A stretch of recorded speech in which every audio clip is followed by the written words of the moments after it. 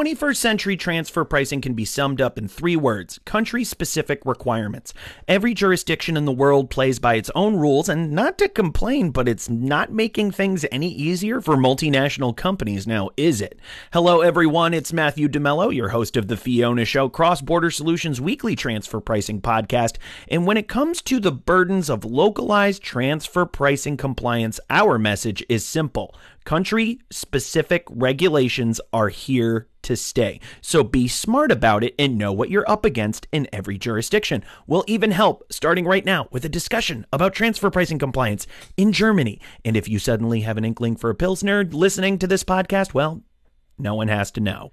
Sure, the country is a member of the OECD, and generally speaking, it follows the organization's transfer pricing guidelines, but even a straight-shooting country like Germany has transfer pricing nuances, and we'll get into those today. And let's not forget Germany's recent draft law, which could mean more compliance burdens for multinationals. How could they affect you? Stay tuned. Our guest today is transfer pricing expert, author, and founder of TP&C in Berlin, Oliver Trilder.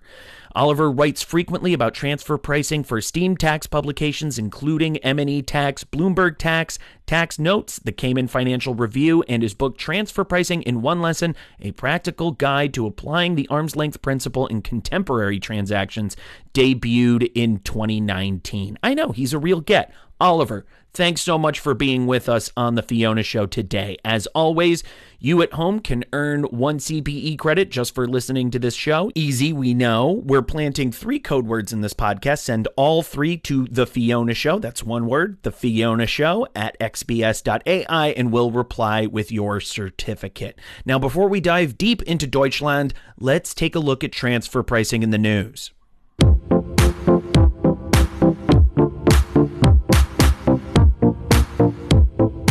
Called out as a tax haven on the EU's blacklist isn't very fun, as the Cayman Islands, Panama, and the U.S. Virgin Islands, among others, well know.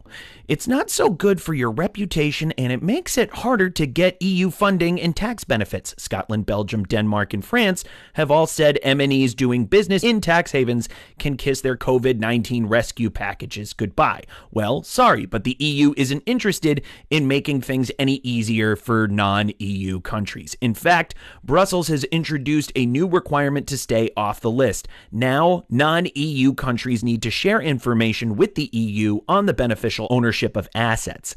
The Economic and Financial Affairs Council seems to like the idea and is working out how to turn the plan into reality.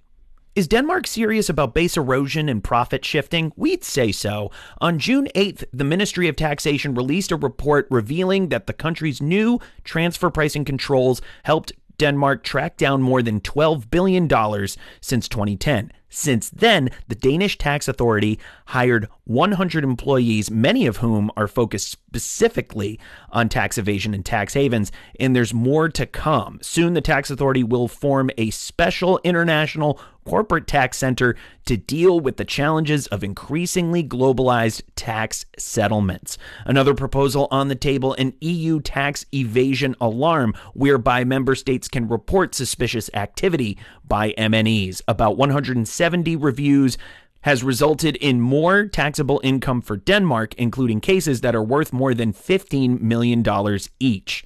Back in April, the Minister of Taxation had proposed other suggestions as well, including adding another 1,000 employees over the next 4 years, adding more analytical tools and IT solutions to tackle tax evasion. And he mentioned that penalties for poor tax behavior should have tougher penalties as well. Tax authorities may not be our favorite institutions, but there are occasions when even they step up to the plate, and the COVID-19 pandemic is one of them. While the pandemic has presented many challenges for multinational companies, tax authorities seem to be feeling your pain. In fact, many have gone as far as to extend their transfer pricing documentation deadlines. The Argentinian tax authorities have pushed deadlines back a month, so reports for tax years closed between December 31st, 2018 and May 31st, 2019 are now due July 10th through the 14th. The exact date depends on your tax ID. Now, who says tax authorities are all bad?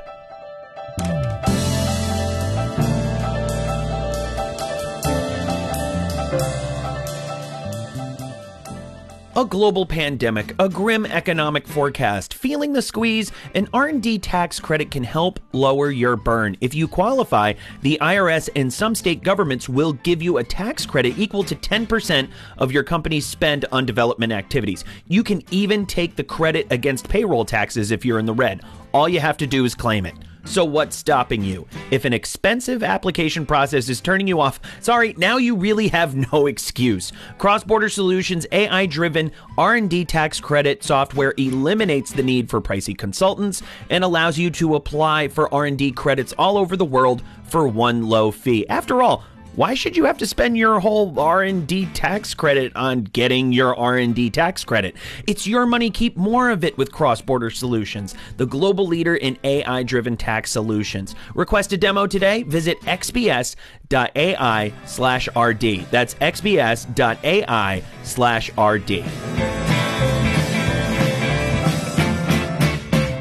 So, Oliver, tell me, how did you get into transfer pricing?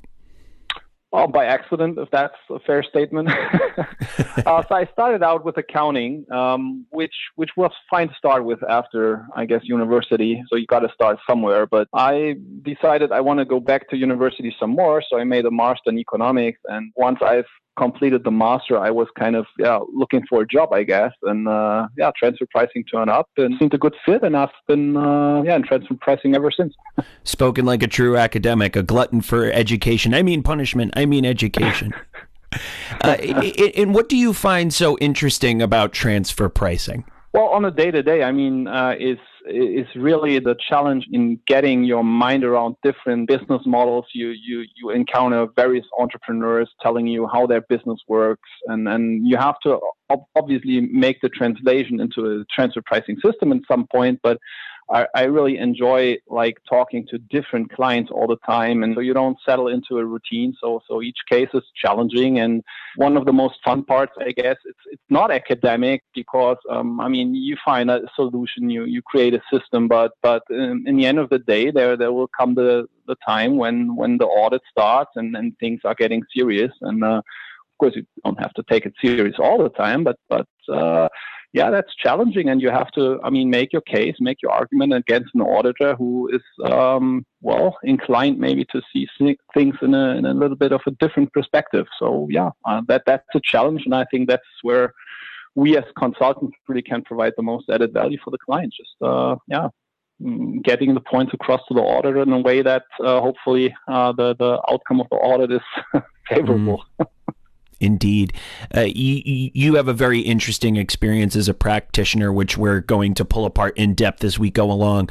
But from that perspective, what mistakes do you see multinational companies making over and over again? There's maybe not like a bullet point list of classical mistakes, but I think like in transfer pricing, the most difficult concept that I find clients have to manage or get their minds around if they're not dealing with transfer pricing a lot, and a lot of my clients are not like big M&E, so my client base is more like in the, let's say, total revenues of up to 200 million, which I guess classifies as an SME in most countries. And so I think in transfer pricing, we talk in a lot of categories that for like the usual management stuff and controlling guys sounds made up. So we talk about routine entities or hybrid entity or an entrepreneur.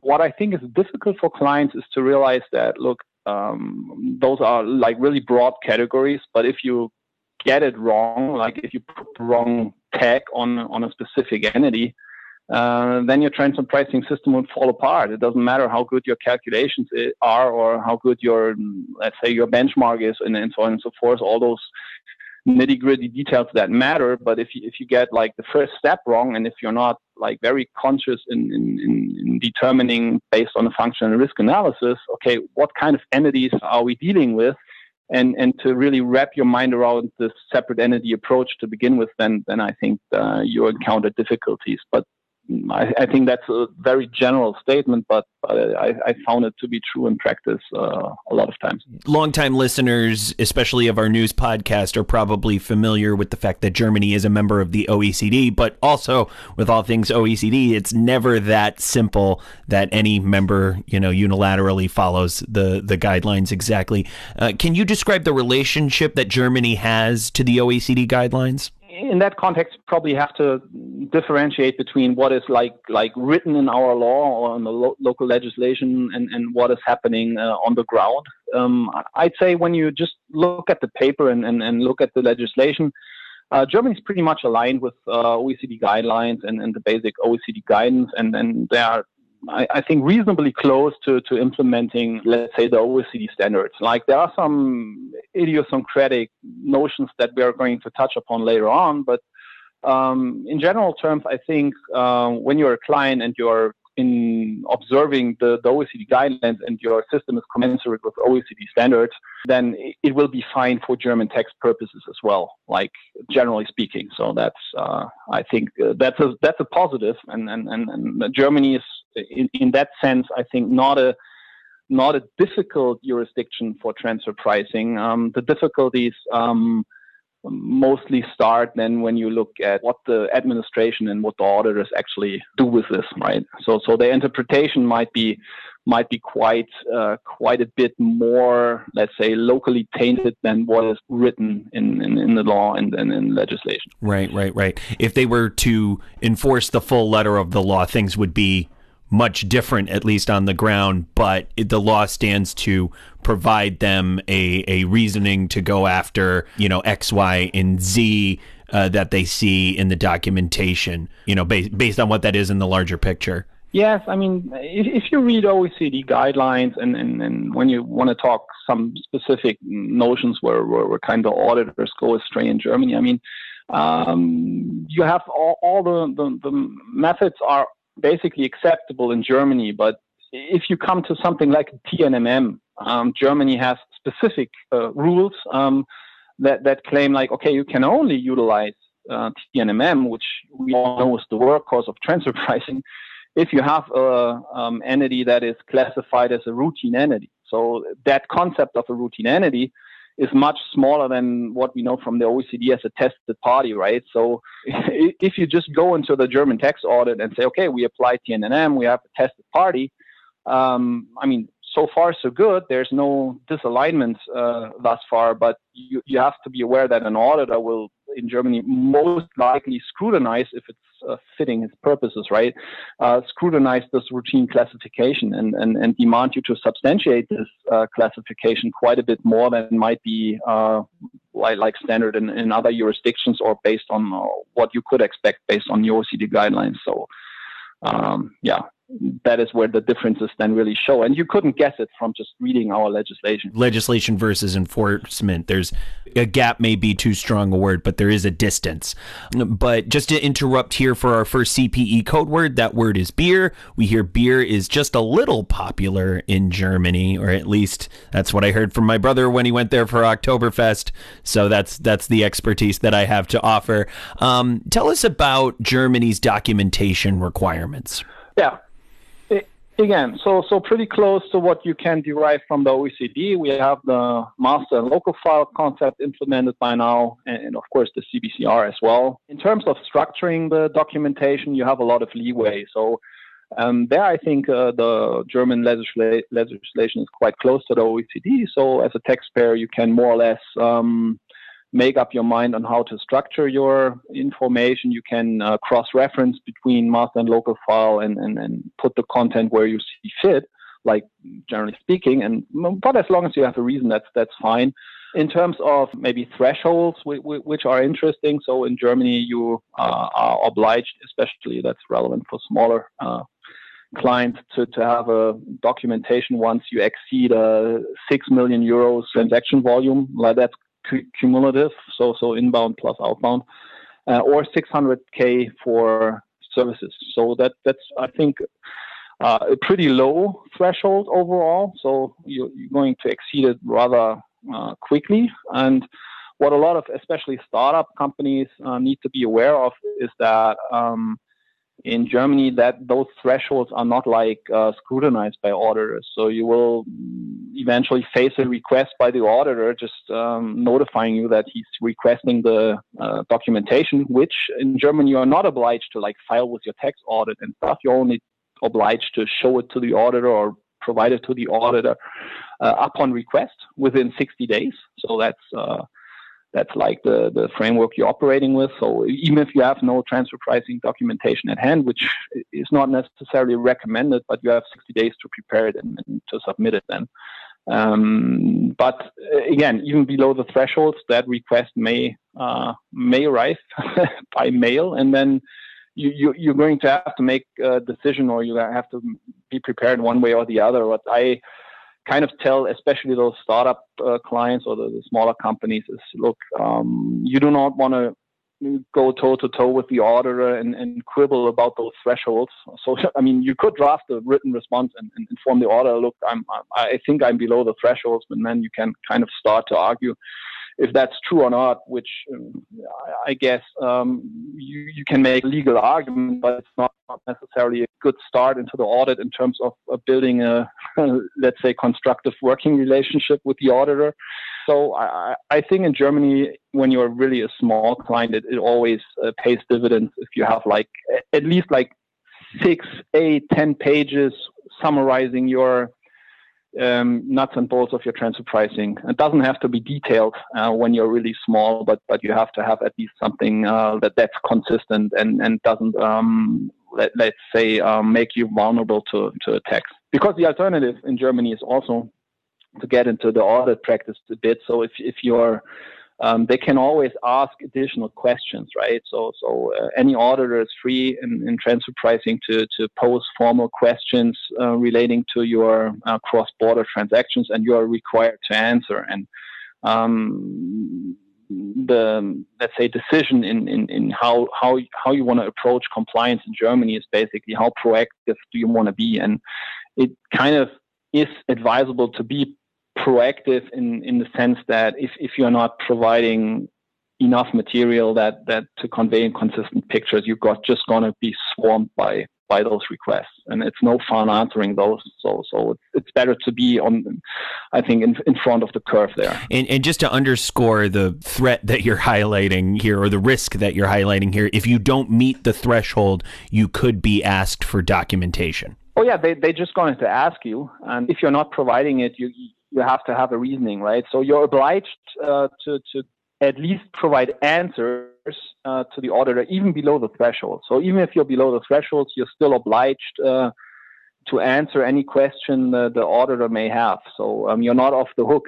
So it's not like you can do whatever you want when below the thresholds, and answering questions maybe in an unstructured way is not necessarily an advantage. So it really, my advice would be not to put too much emphasis on I'm below the threshold, especially when you're kind of getting close to that.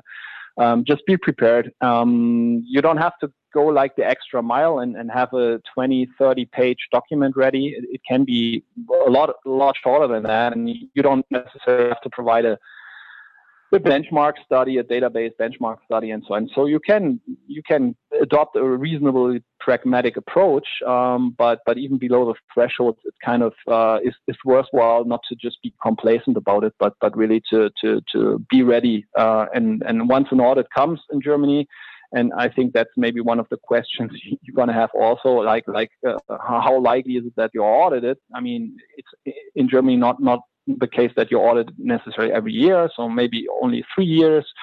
If you're small, maybe they don't even bother you for a longer period, but once the audit starts, you should take it seriously in Germany. I think that's an important takeaway.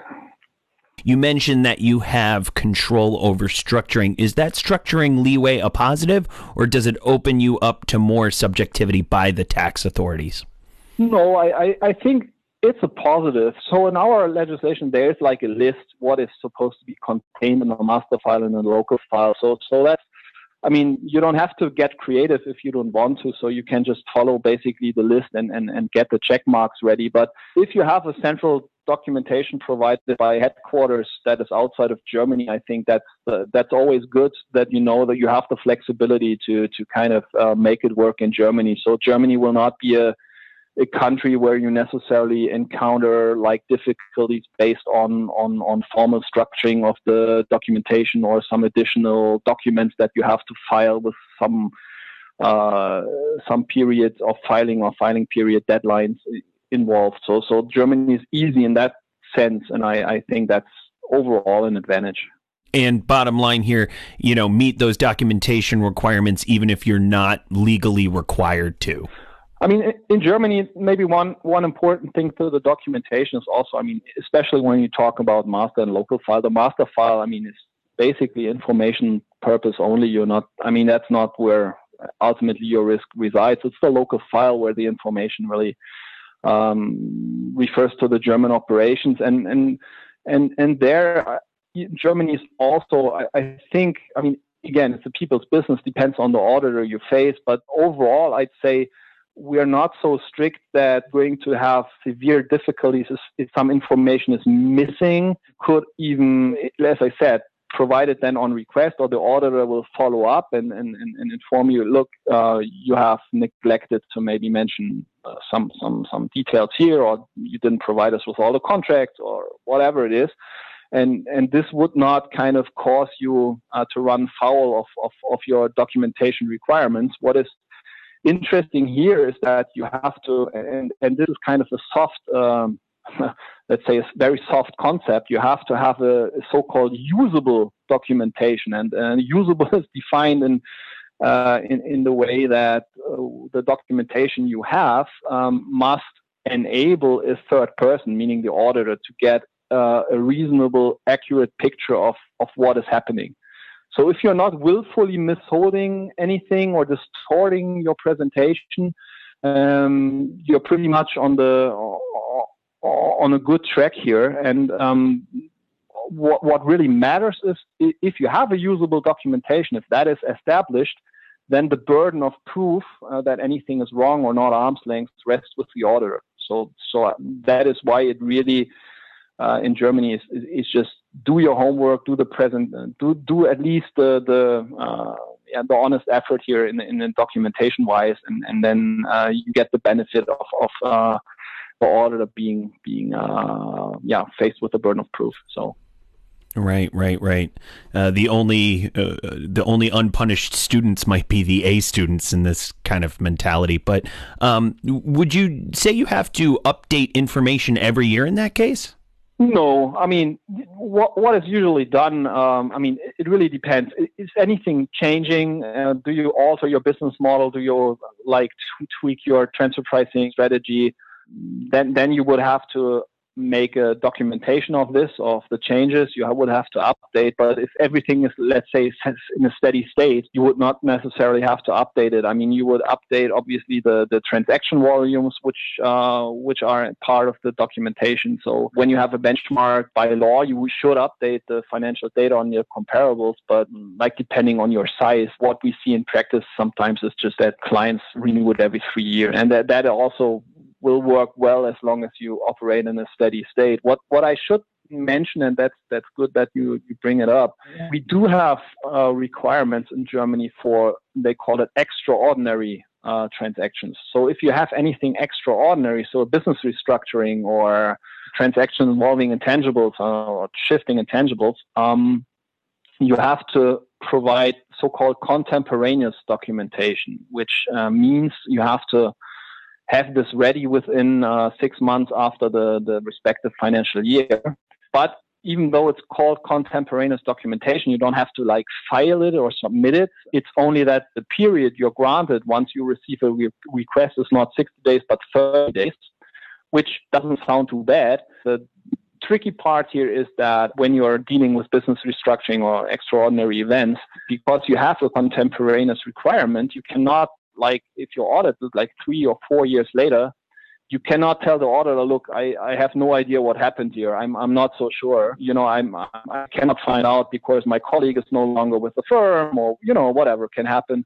That may work for like ordinary transactions. He might cut you some slack, and again, he has the burden of proof for those stuff once you have the documentation. But in extraordinary circumstances, so when you kind of have a business restructuring and is coming under audit like 3 years in the future, the requirements will be much stricter because they're saying, look, you had a contemporaneous requirement. If you don't have it written down, that's your bad. So our interpretation is not going to be in your favor. So that you might want to treat careful on those issues.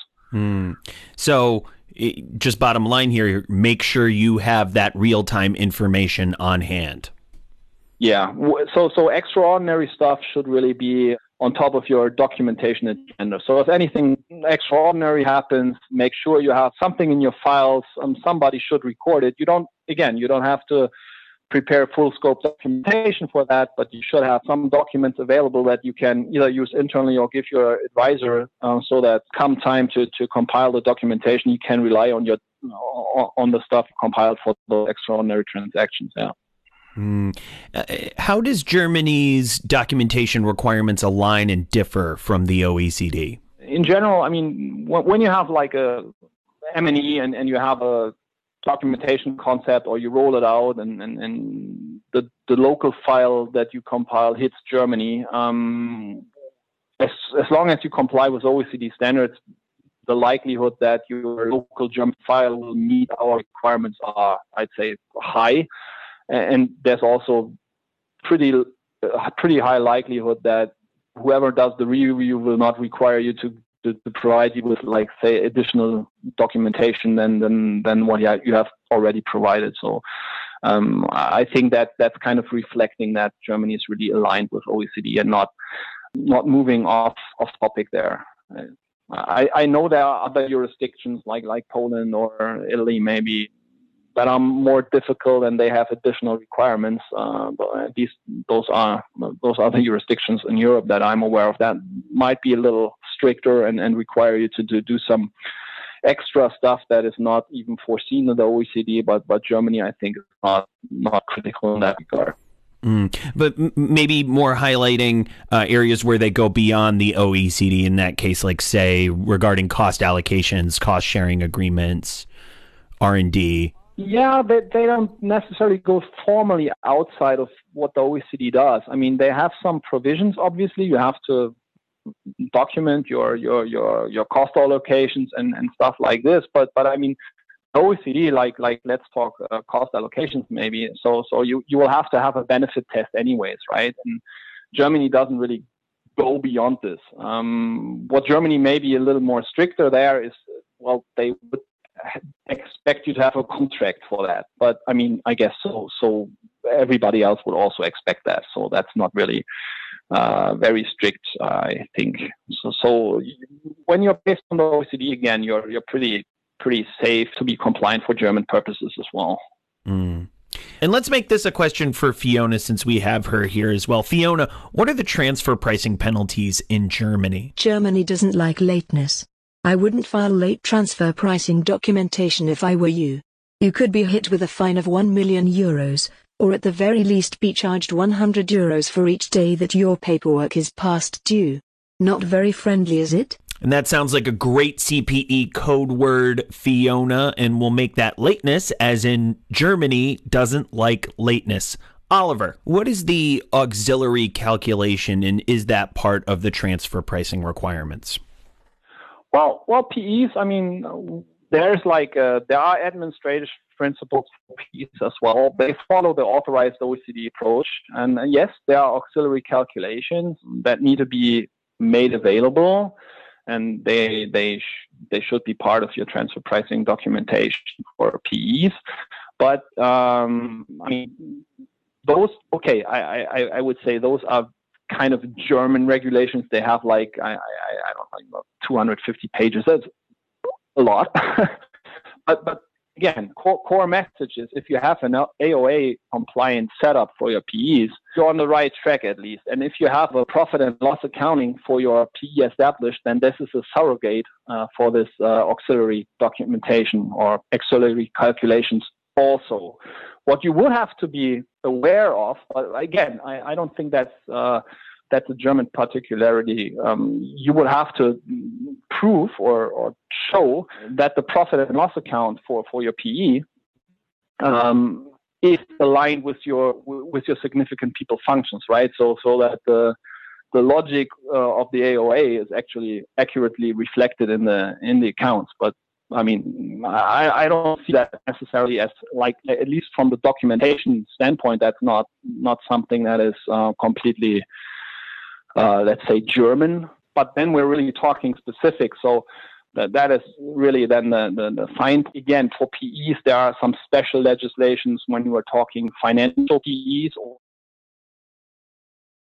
or construction sites. So they have some, let's say, some additional rules, but I mean, those would then only apply for very limited, they have a very limited scope, so they would only apply for those specific industries. Mm. And what of methodology? Are there any specific methods preferred in Germany?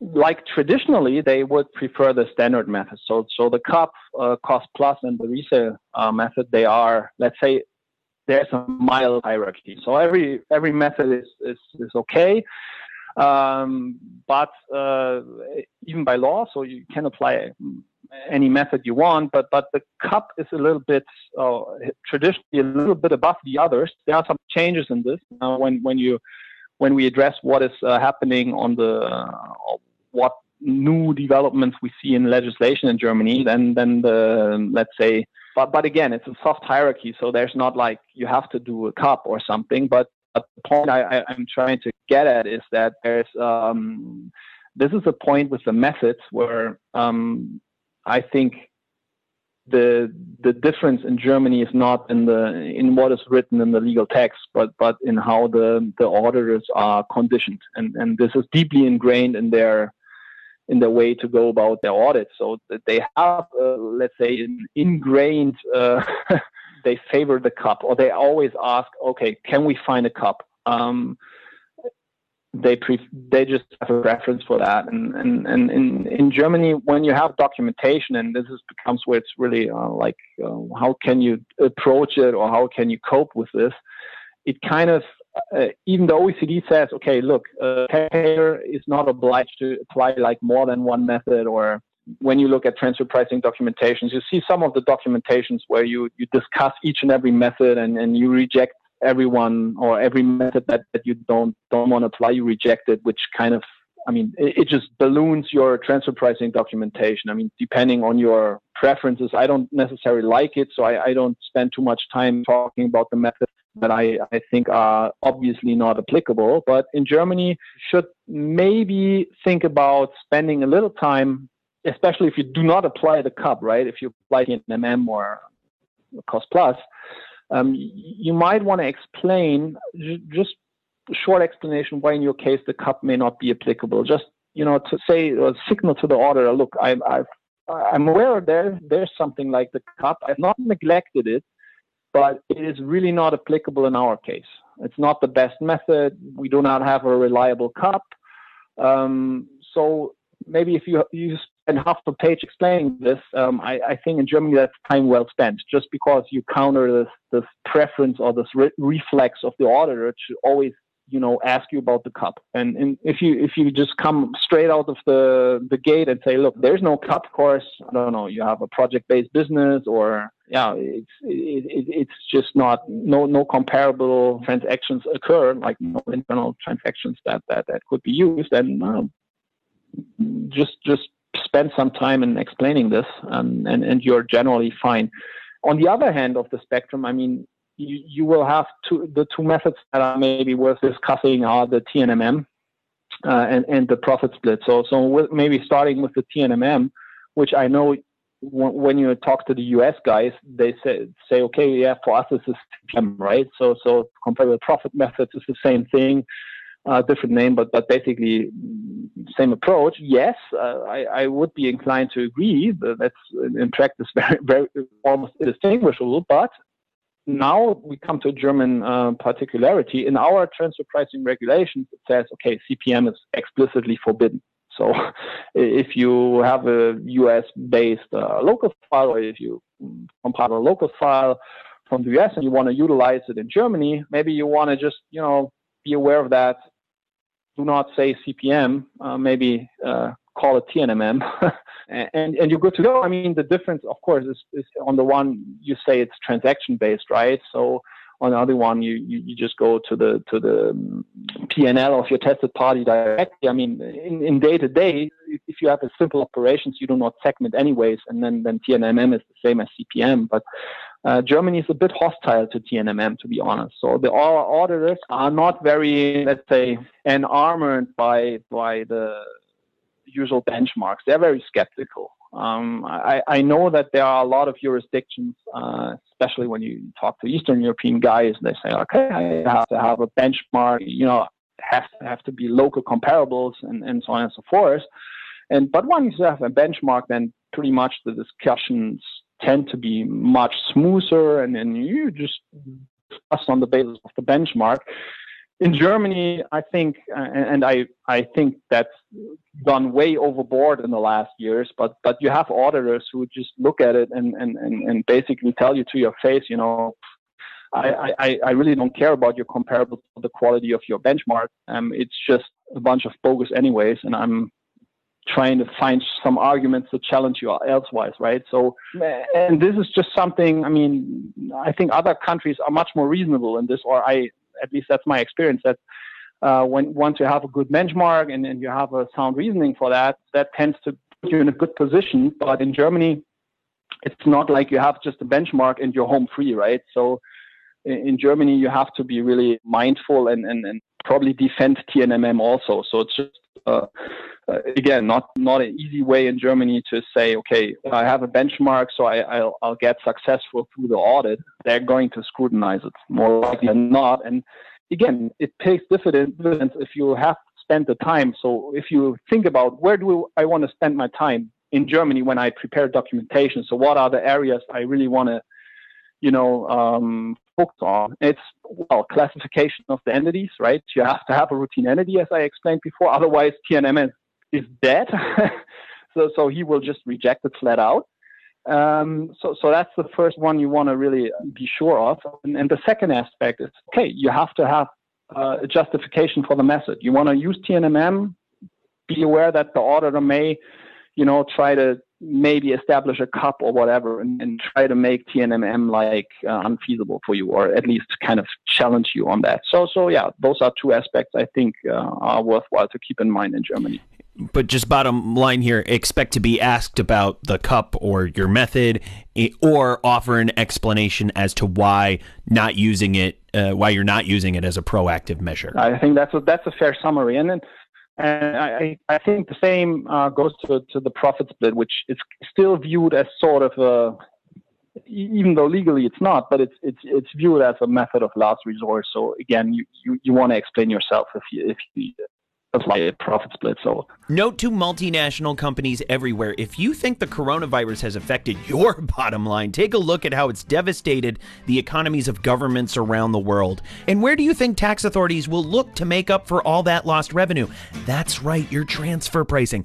You can't afford to be non-compliant, but then you probably can't afford to pay for an overpriced consultant who bills by the hour either. Oops, sorry, Big Four. We've got the answer. Cross-Border Solutions AI-powered transfer pricing software keeps you in compliance by preparing accurate, hyper-localized reports that protect you from transfer pricing audits, penalties, and adjustments. And our technology is available for one flat fee, a fraction of what you'd pay a big-name consultant. Again, apologies, Big Four.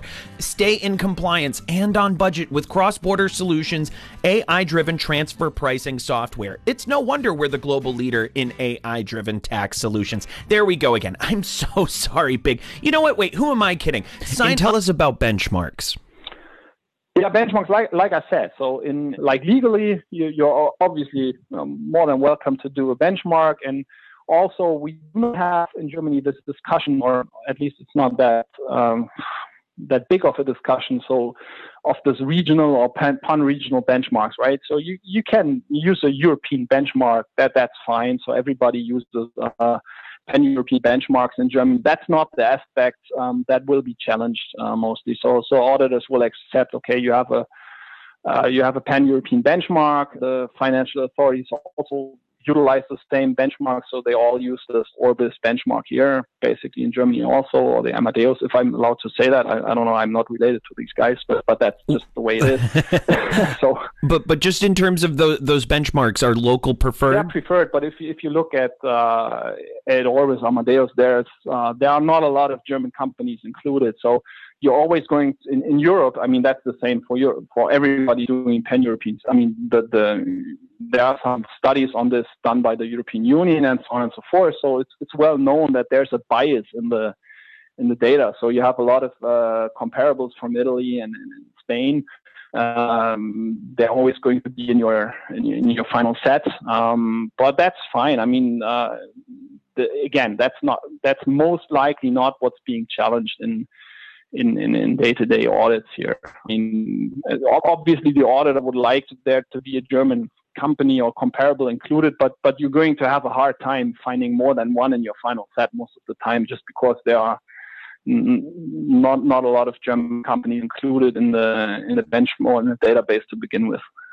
And we'll just interrupt very quickly for our second CPE code word, and that code word is proactive, as in it's always good to be proactive about your transfer pricing. Let's first ask Fiona. Fiona, in speaking of audits, what is the likelihood of a tax audit in Germany?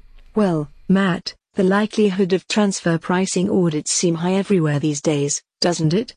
But yes, in Germany, I would say the likelihood of a tax audit is high. And once auditors look at your income taxes, you can be sure they will look at your transfer pricing. Oliver, anything to add there? So basically, the audit periods are 3 years in Germany.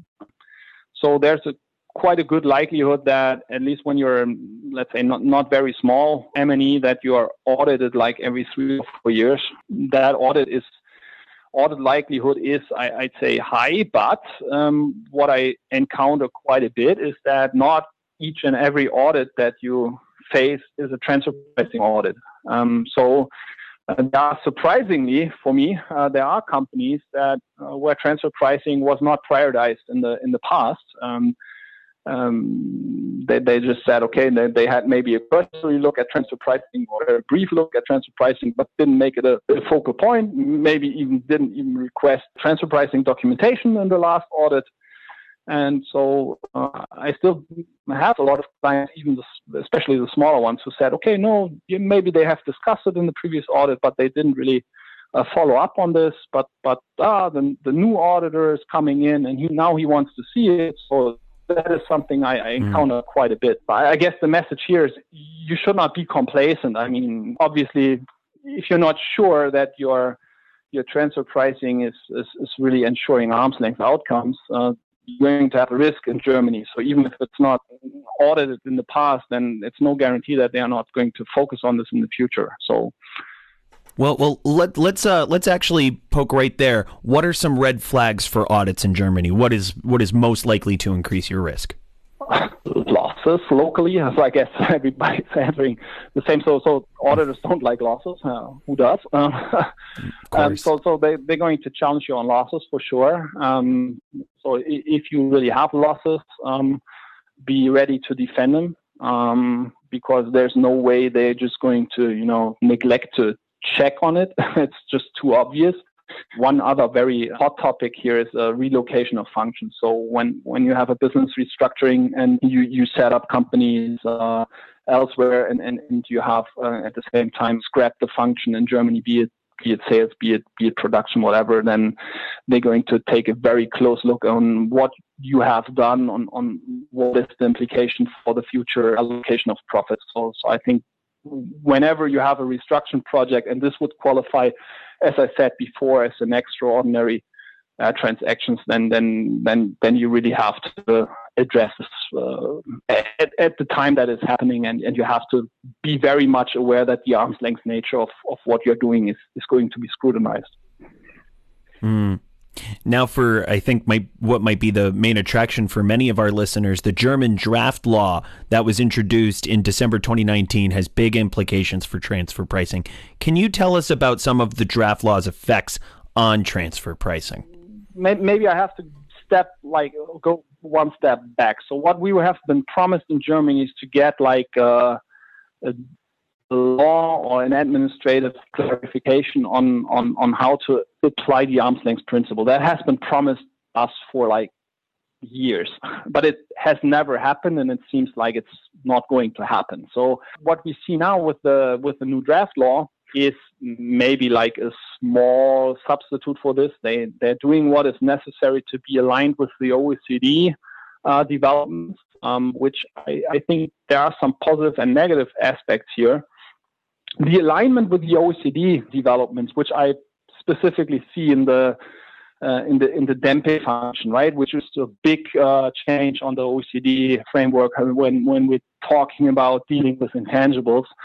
Germany seems to be quite willing to adopt this concept and say, okay, this makes sense from an economic point of view. We are willing to also adhere to this DEMPE logic, and they're not, the OECD, the concept, you may argue, is not refined on OECD level, so there's a lot of room for interpretation still, and that's certainly also true in Germany, but I wouldn't necessarily blame the Ministry of Finance for not providing more specific guidance, but you can see they align quite well there in terms of DEMPE. So and maybe what is connected there is you see a general willingness maybe to move a little bit towards a more economic interpretation of the arm's length principle. So they really emphasize the function and risk analysis, which I think also kind of mirrors what is happening on the OECD level. Those, I would say, are the positive aspects. So what is maybe a little bit more critical and negative is what is happening, for example, on the financial transactions. I think that's maybe one of the most glaring points where Germany kind of tried to implement a very idiosyncratic view on how to deal with certain transactions. And the point here is that when you read the OECD on financial transaction, and you also realize, okay, there's this, let's say, a reasonable skepticism about this, what we have been grown accustomed to, like loan notching procedures and the benchmarking of loans and so on and so forth. But the OECD kind of has a very balanced approach, and you can still apply all those techniques if you have a economic rationale behind it. Germany really goes very strict and forbidding approach here. They stipulate various default assumptions that say, okay, look, when you extend a loan to a subsidiary, like the default assumptions that the group rating should apply, right? And that financial transactions are always assumed to be like routine functions when you talk about cash pool leader and so on. So I think this is mirroring or reflecting a very defensive approach. They are just trying to eliminate like high interest rate charged to German entities by, I think, like primarily Dutch or Irish holding companies. That seems to be pretty pretty apparent. And aside from the rating aspect, the other crucial aspect in financial when you're dealing with loans, what Germany is really strict on, and is that they are going to be implementing a two-step approach. So it's not only the discussion about, are your interest rates arm's length or whatever, which I mean usually is tended to be the core discussion. They are starting earlier with the discussion in the sense that they're going to scrutinize whether there's an economic rationale for extending the loan in the first place, and not only extending the loan at all, but also the amount of the loan. So looking at debt equity ratio of the borrower and trying to really get down to the details of what is behind what is the motivation, the business motivation of extending the loan. And if you cannot demonstrate this logic, then they're going to challenge the entire transaction. So I think this is a very, let's say, worrisome development here. The law was presented with an unusually short public comment period, if I'm not mistaken. Yeah. Was there a motivation there? 3 days, I think, or something. Yeah. Ridiculous. Yes. Pretty ridiculous. To be honest, I don't know what the motivation was to kind of sneak it almost on the agenda here. Some of the colleagues kind of found out about it. It's passed me by the first time, to be honest. I was aware after the fact, basically, because the period was so short. So some colleagues voiced, let's say, concerns about the general procedure and communication of the government here, but I cannot speculate what their motivation was there. So it's been discussed, and then obviously, I commented very critically on the financial part. There were other critical elements as well, which have been criticized. Like I explained you about the burden of proof in Germany and how it is kind of shaking out. So there were some passages in this draft law that would shift the burden a bit more to the taxpayer. There were some like wordings in there that kind of really sounded ugly for us, because suddenly we were in a position that we are supposed to prove something which previously we just didn't have to. Also, there were some more strict provisions regarding the relocation of functions, for example. I told you that's like one of the hot issues anyways, and they are trying to make it even stricter by scrapping some of the escape clauses. So previously, when you are relocating a function to a routine entity that after the relocation only provides you with services that you remunerate on a cost-plus basis, then the default assumption was, okay, there's no intangible involved in this relocation. So no intangibles are leaving Germany, thus no claim to residual profits leave Germany. So you do not have to make a very complicated or complex analysis of what has been relocated. So that was like one of the escape clauses. So that got you off the hook pretty quickly.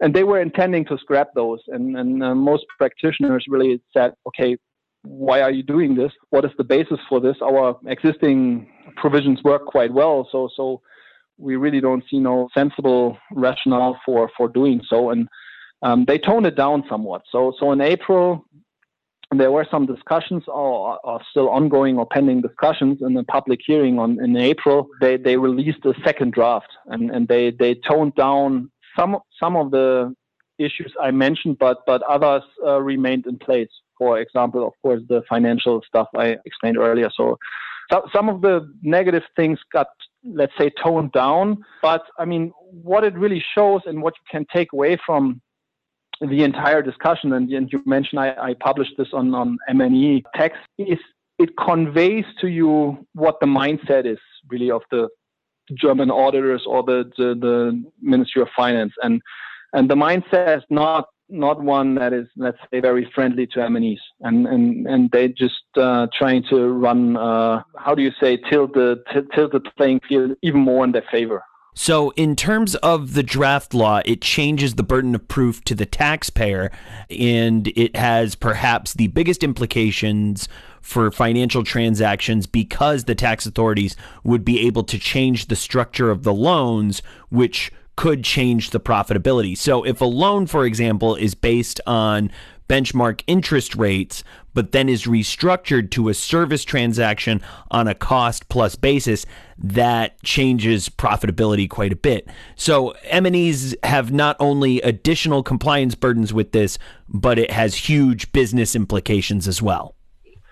That's maybe a good context that you provide here, because when I interpret the changes that I'm seeing here, I mean, I see some like modifications which I can understand in terms of we want to align with what is happening on the OECD level, but other aspects that are happening here in Germany, I have difficulties to rationalize it in terms of we need to do something to be let's say aligned with what is happening on the OECD level, and we're trying to prevent like profit shifting because it's endemic, even post BEPS.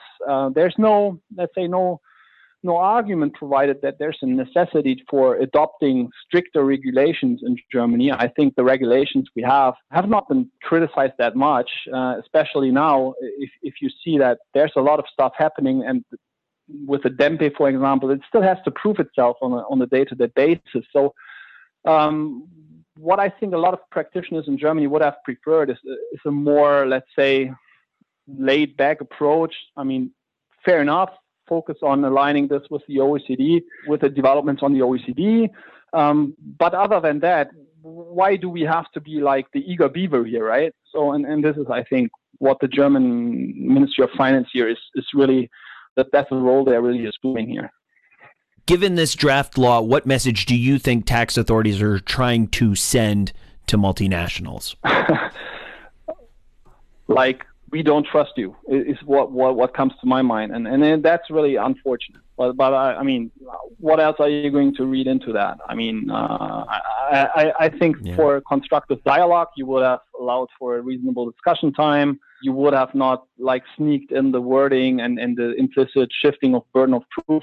Why limit the arm's length range like that? So there are various, let's say, aspects here that I think spell distrust. And I really think that's sad, very sad, let's say, trajectory that we are taking here. Because I see no cause for that. So Germany, as at least in my perception, is not a country where the profit shifting is endemic. So I think there's a lot of stuff to improve, and everybody's obviously listening and willing to contribute and make difficult concepts like the Dempe work. We are obviously working with the relocation of functions issues in Germany for a long time. I think and we have administrative principles in place which work good. So I think there's no reason to go overboard here, and they've really done so. And I don't understand why. For me, it's a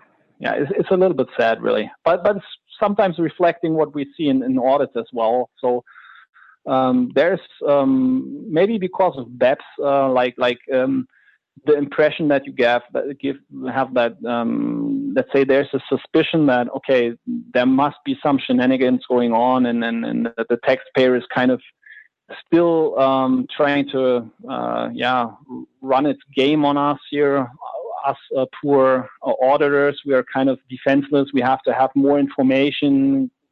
We are not happy with having the burden of proof, and I think kind of plays into this draft law. I know I'm probably making some comments that some people don't want to hear, but yeah, I think that's at least kind of what if you know and you kind of you're dealing with the German tax audits, then you have the impression that look, on what's happening on the ground here, the distribution of power between tax auditor and taxpayer is quite a different one than is sometimes discussed in the media and what is kind of suggested here in this draft law, and there's really no reason why you should tilt the playing field anymore in the favor of the tax authorities in Germany. But okay, that's obviously my opinion, which is biased, but okay. Yes. And opinions are made for people to get pissed off at, so that comes with the territory. How has the related party definition changed? Well, it has been broadened a bit, but to be honest, that's like one area where I don't focus too much on, because for transfer pricing we already had this threshold or this classification criteria as long as you can have like significant economic influence, then you can be classified as a related party. And I think on international stage there are various differing definitions on this, and Germany has this 25% criterion in terms of shareholding, and as far as I can see now, it's kind of extended to like you earn profits or dividends of a related company, but I'm not quite sure if it's going to be a huge thing on a day-to-day in terms of extending the scope of what we're seeing in terms of you are required to prepare transfer pricing documentations for additional parties. I'm not sure. I'm not seeing that. We have tax authorities who are clearly trying to make things more difficult for multinationals. In that case, what should taxpayers do? What should taxpayers? Okay, yeah. Well, you need to have let's say, a consistent story, I'd say. You cannot afford to be ambiguous with tax auditors anymore, because they will just exploit whatever weakness you present to them. So you got to get your story straight and then present it in a way that it, let's say, offering as small as possible in ways of giving them an area to attack on. So I think take this seriously and get your story straight, and you'll be in good shape. And be complacent and be ambiguous on your facts, and take your chances. So that's really, I mean, that has always been true to some extent, but I would venture to suggest that maybe even 5 years in the past, you could get away with quite a bit of ambiguity in terms of your transfer pricing documentation. By now, I think you need to be aware that the tolerance for that, or the way the auditors approach this is quite different. And this is what you see, not only in this draft law, so things become stricter and tougher, but like I said, and again, it's my opinion, and with this increasing level of distrust, you really do not want to go out on a limb here. Have your story straight and stick to your guns, right? Have it ready, and if you're prepared, then okay, that's all you can do. And but there's really no reason anymore to relax about it. Like let him come and I take care, or I know that some people said, it's never been a problem in the past and I can explain everything, and I'll be not so sure. So be very, very cautious of how you approach it. I guess that's not I'm aware that this may not be a earth-shakingly innovative message, but stick to the basics, stick to Sometimes the best advice is the simplest. Yeah.